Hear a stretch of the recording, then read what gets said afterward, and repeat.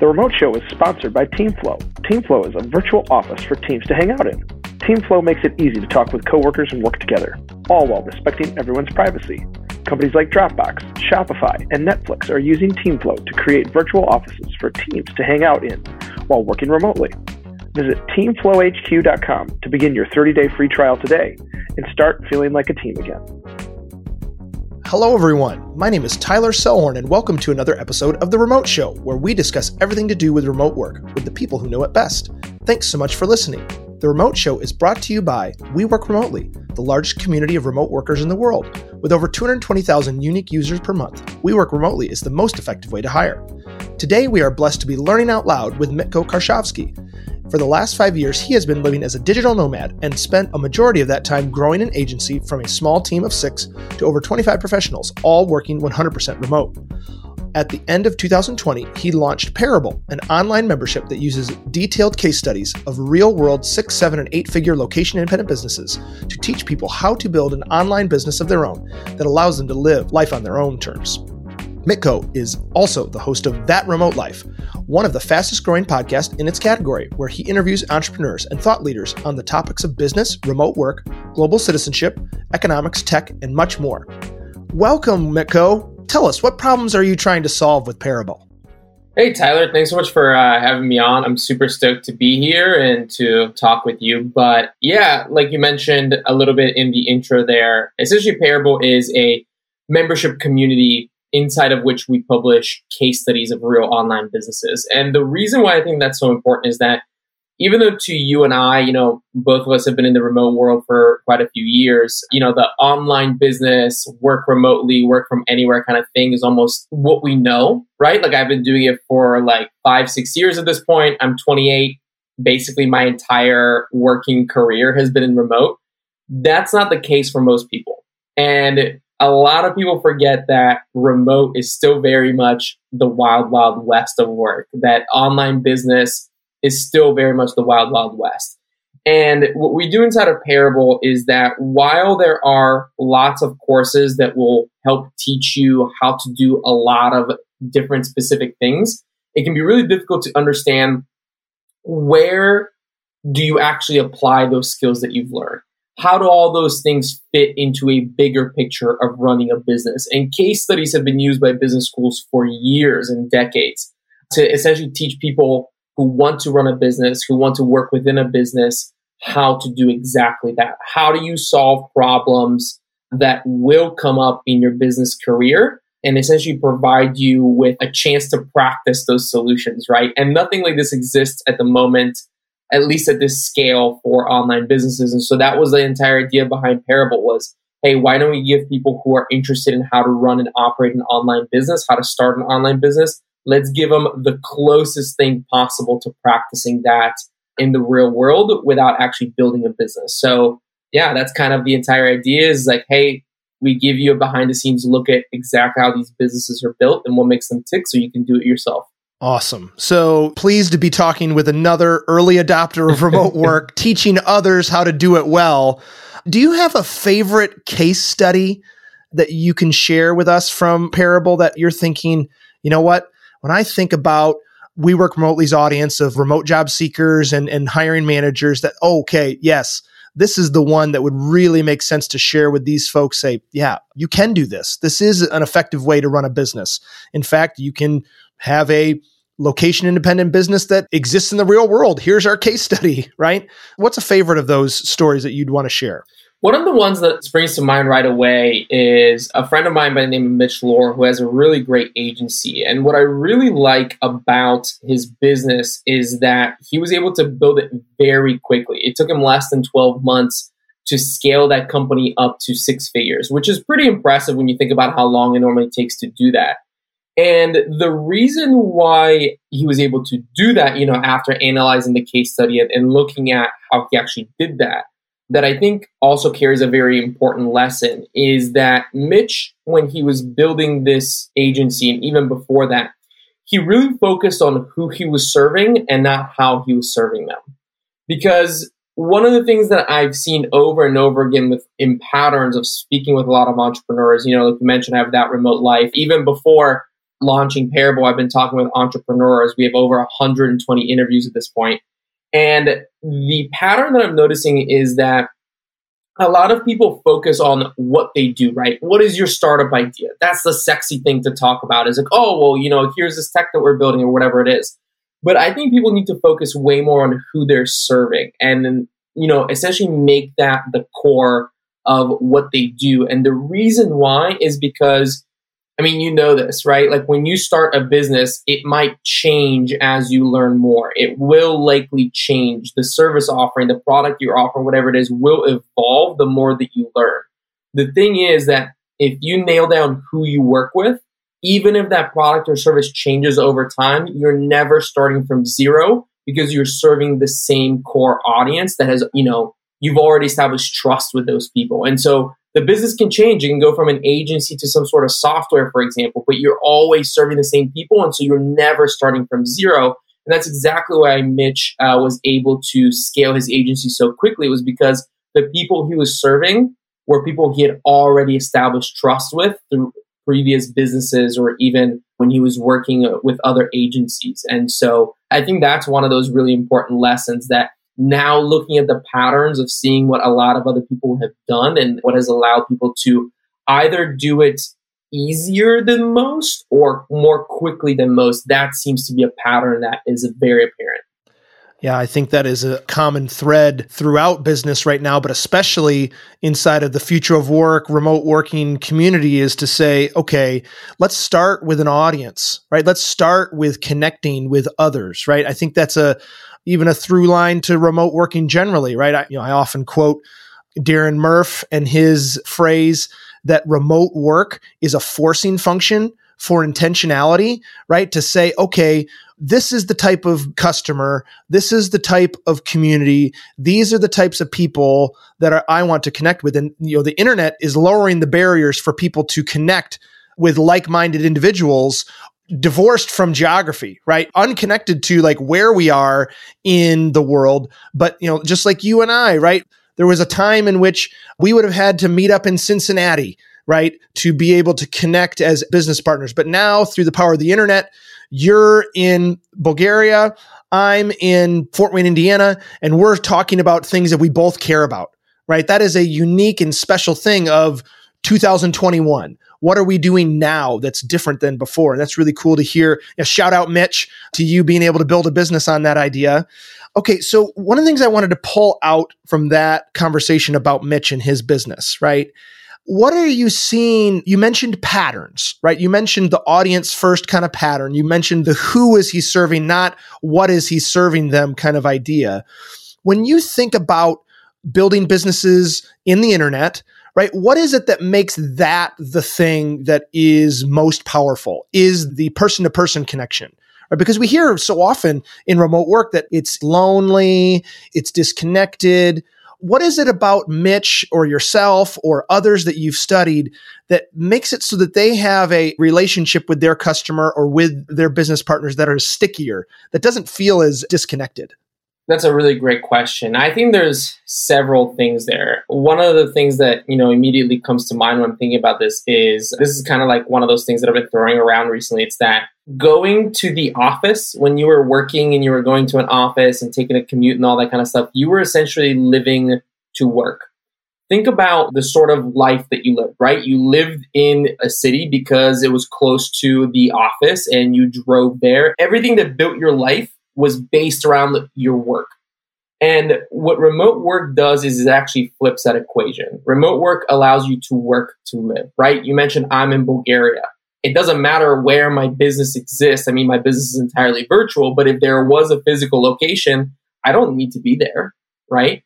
And so I think that that's a really important thing to understand. And also bringing asynchronous communication into this has also been really important because I find that people who do say that working remotely is lonely or that, they get burnt out or anything like that, or, maybe it's not as productive. To me, that's a sign of you haven't, and maybe not you, but maybe it's a combination of you or the company or the team manager or whatever it is. You haven't quite figured out yet how to make this work for you. And that just takes time. right? I mean, every team needs to go through a little bit of a growing pain when it comes down to working remotely and figuring out how do these puzzle pieces come together. But when you do figure it out, that's when, like you said, it becomes sticky, because then you're like, oh, wait, you're telling me that I'm most productive from 9 a.m. to 11 a.m. And then I have this like lull for about 2 hours and I don't need to be in the office. I can go to the beach and then come back having become re-energized and get some more work done. Like when you figure that out and you figure out exactly how to do that for yourself, it becomes very, very sticky. Yeah. So another idea that I want to go deeper on with you right there is the shifting from not only location independent work, right, but also time independent work, right? You mentioned adapting your workday to your personal rhythms and not the rhythms of a commute, right? That we're not building our life around going to the office, right? Instead, we're building our work around like how we know and based upon our own individual patterns of how we're most productive.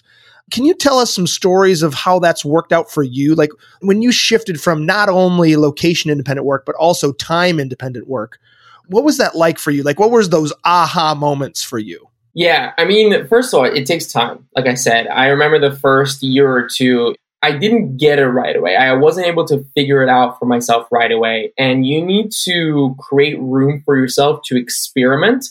And then one of the things is like try to keep a journal and see when do you feel the most productive? When do you not feel productive? In terms of like, if you look at the day, right? Like today I felt productive. 2 days ago, I really didn't feel productive. And like, why? What happened in those days that made you feel that way? And then when you review that, try to optimize that for the things that made you feel productive, right? Did you try a different pattern? Did you work in the morning? Did you one day not work in the morning, work in the evening? Whatever it may be, try to analyze that for yourself. And eventually you're going to kind of come upon the pattern that allows you to do that. What I think is really important, like you were saying, not just shifting from a location independent style of work, but moving towards a time independent style of work. The two things that I found in my experience, and also from speaking with a lot of people who have run remote teams or built remote companies, it really comes down to two things. And that's empowering asynchronous communication. And then the other thing is having a very robust set of SOPs or standard operating procedures. Asynchronous communication is really, really important because it just helps with organizing the communication within your team in a way that it's not relying on somebody being up and, being able to like answer questions right away. And I think that that's why it ties in so well with having some sort of index or SOPs, is that when you're able to figure out something through that conversation, right, it's really good to record that in an organized manner so that if that question comes up again, you don't need to wait for somebody to respond, right? You can go and check. So one of the rules that we had at the agency was like, before you ask a question, check the SOP index, because if the answer is there already, then you don't need to wait for somebody to respond, right? If that's not available in that index, then it's really important for us to focus in on this question and get that answer and then record that answer in our SOP so that we don't have to ask that question a second time, right? Or if that question comes up a second time, we don't need to wait for somebody to answer it or figure out the answer.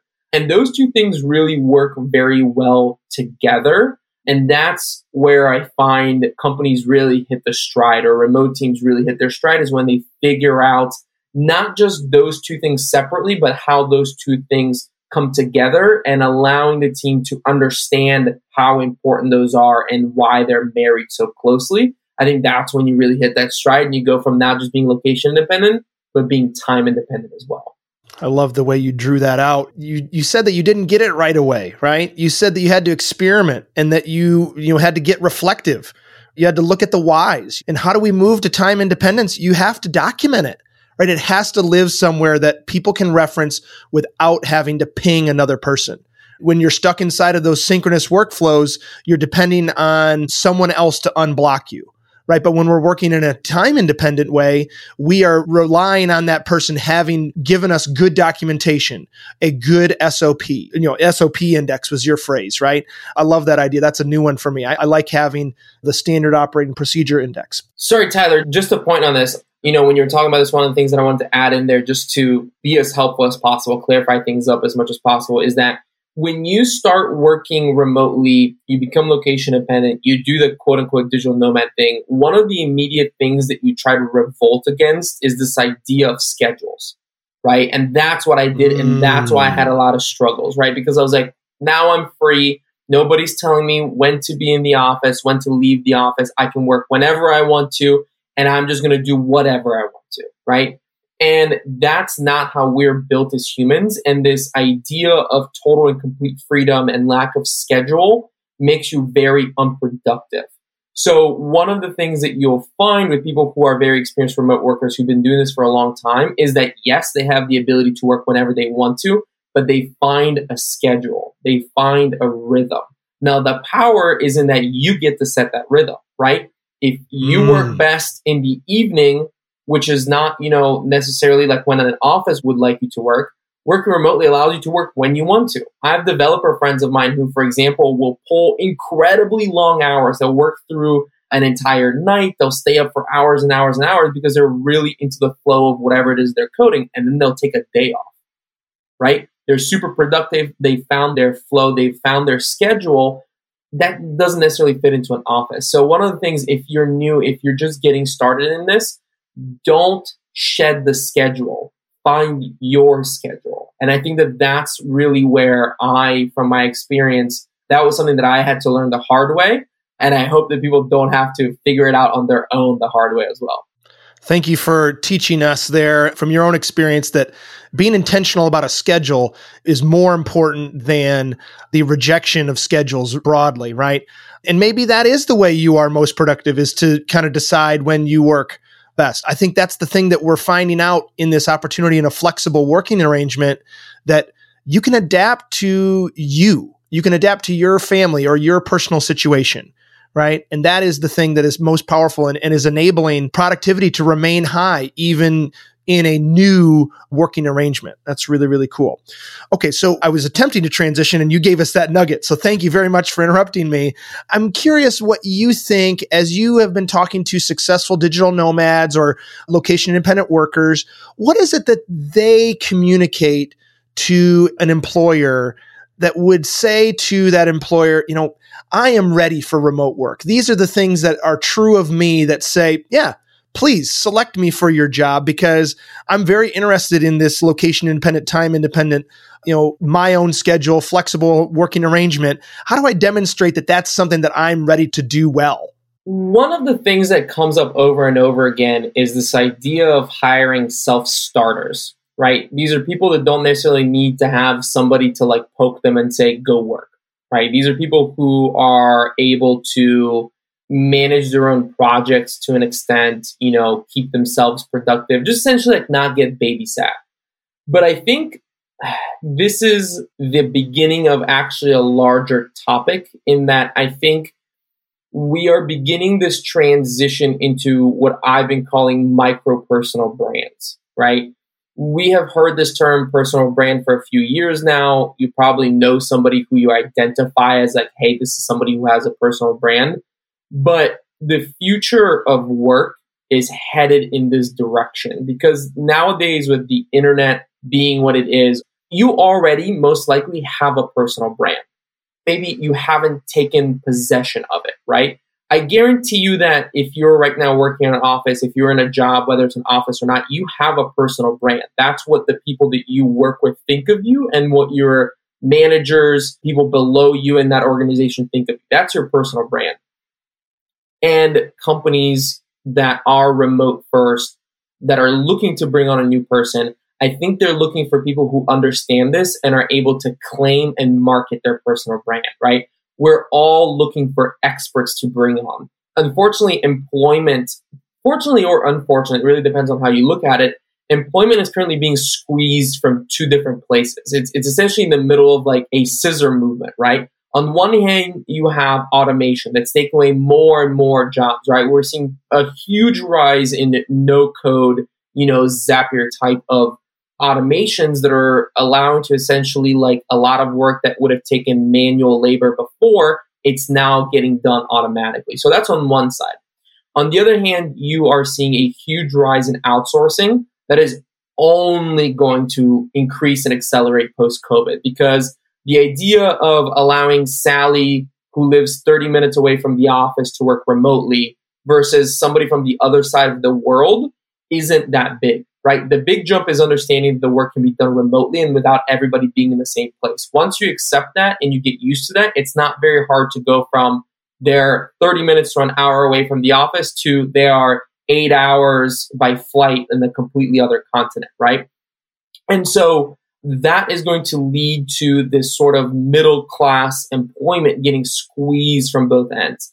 And the people who are going to win are the people who can figure out how to establish their micro personal brands and say, hey, I'm an expert at this and I'm the best person in this topic for your company. And so I think that that's really important. And I think that that goes to that self-starter mentality, because the people who are understanding this, the people who are claiming their personal brands, their micro personal brands, either through things like LinkedIn, Twitter, they're building their own websites, they're beginning to develop who they communicate with and how they communicate what they do. Those are the people that remote companies want to hire. Hey, shout out to all the other internet people on the internet doing internet things out here on these internet streets. I'm just going to say some names to you all here in the audience. As you were talking, I was thinking of Eric Torenberg's Personal Moat. We talked to Amanda Nielsen a few weeks back. She talked about the same idea that, how do you demonstrate that you are ready for remote work? Well, have a great LinkedIn CV, right? Just show people, like, even just that, just having a good profile on LinkedIn is going to give you a leg up. You mentioned Zapier. Wade Foster is in the archives of the remote show. I think about Webb Smith from 2 p.m., him talking about the barbellification of things, where we're saying, okay, the bottom of the market and the top of the market are really well served, and you got to figure out how to be on that other side. And, hey, welcome to the 21st century and the internet and what's happening here. There is an opportunity for all of us in this space, for those of us that are willing to be out loud with the ways that we are showing up to work. Okay, so let's flip that around, right? Let's say you're a company that's looking to hire folks. How do you demonstrate to those people that have a micro personal brand that this is a place where you can make that happen for yourself, that you can be upwardly moldable with our organization and be a part of our crew? Yeah, I think funny enough, the answer is kind of the same. I think the companies that everybody wants to work for are the companies that we like and respect the most, right? I even remember this before I got involved into the online space. I was speaking with somebody who we were talking about at the time about how these brands are really starting to communicate what they're all about. And so much of their marketing isn't necessarily focused on like, hey, look at our mug, and this is why our mug is the best. And look at how nicely, we can hold this, and it's a pretty color, whatever. And so much of them are saying like, hey, here's what we're all about. Here's what we're thinking. Here are our values. Here's how we treat our people. Here are the things that we're doing for our community. And I think that those are the companies that people want to work for, right? Companies that treat their people well. Companies that really believe in what they're doing and understand where they fit into like the bigger picture.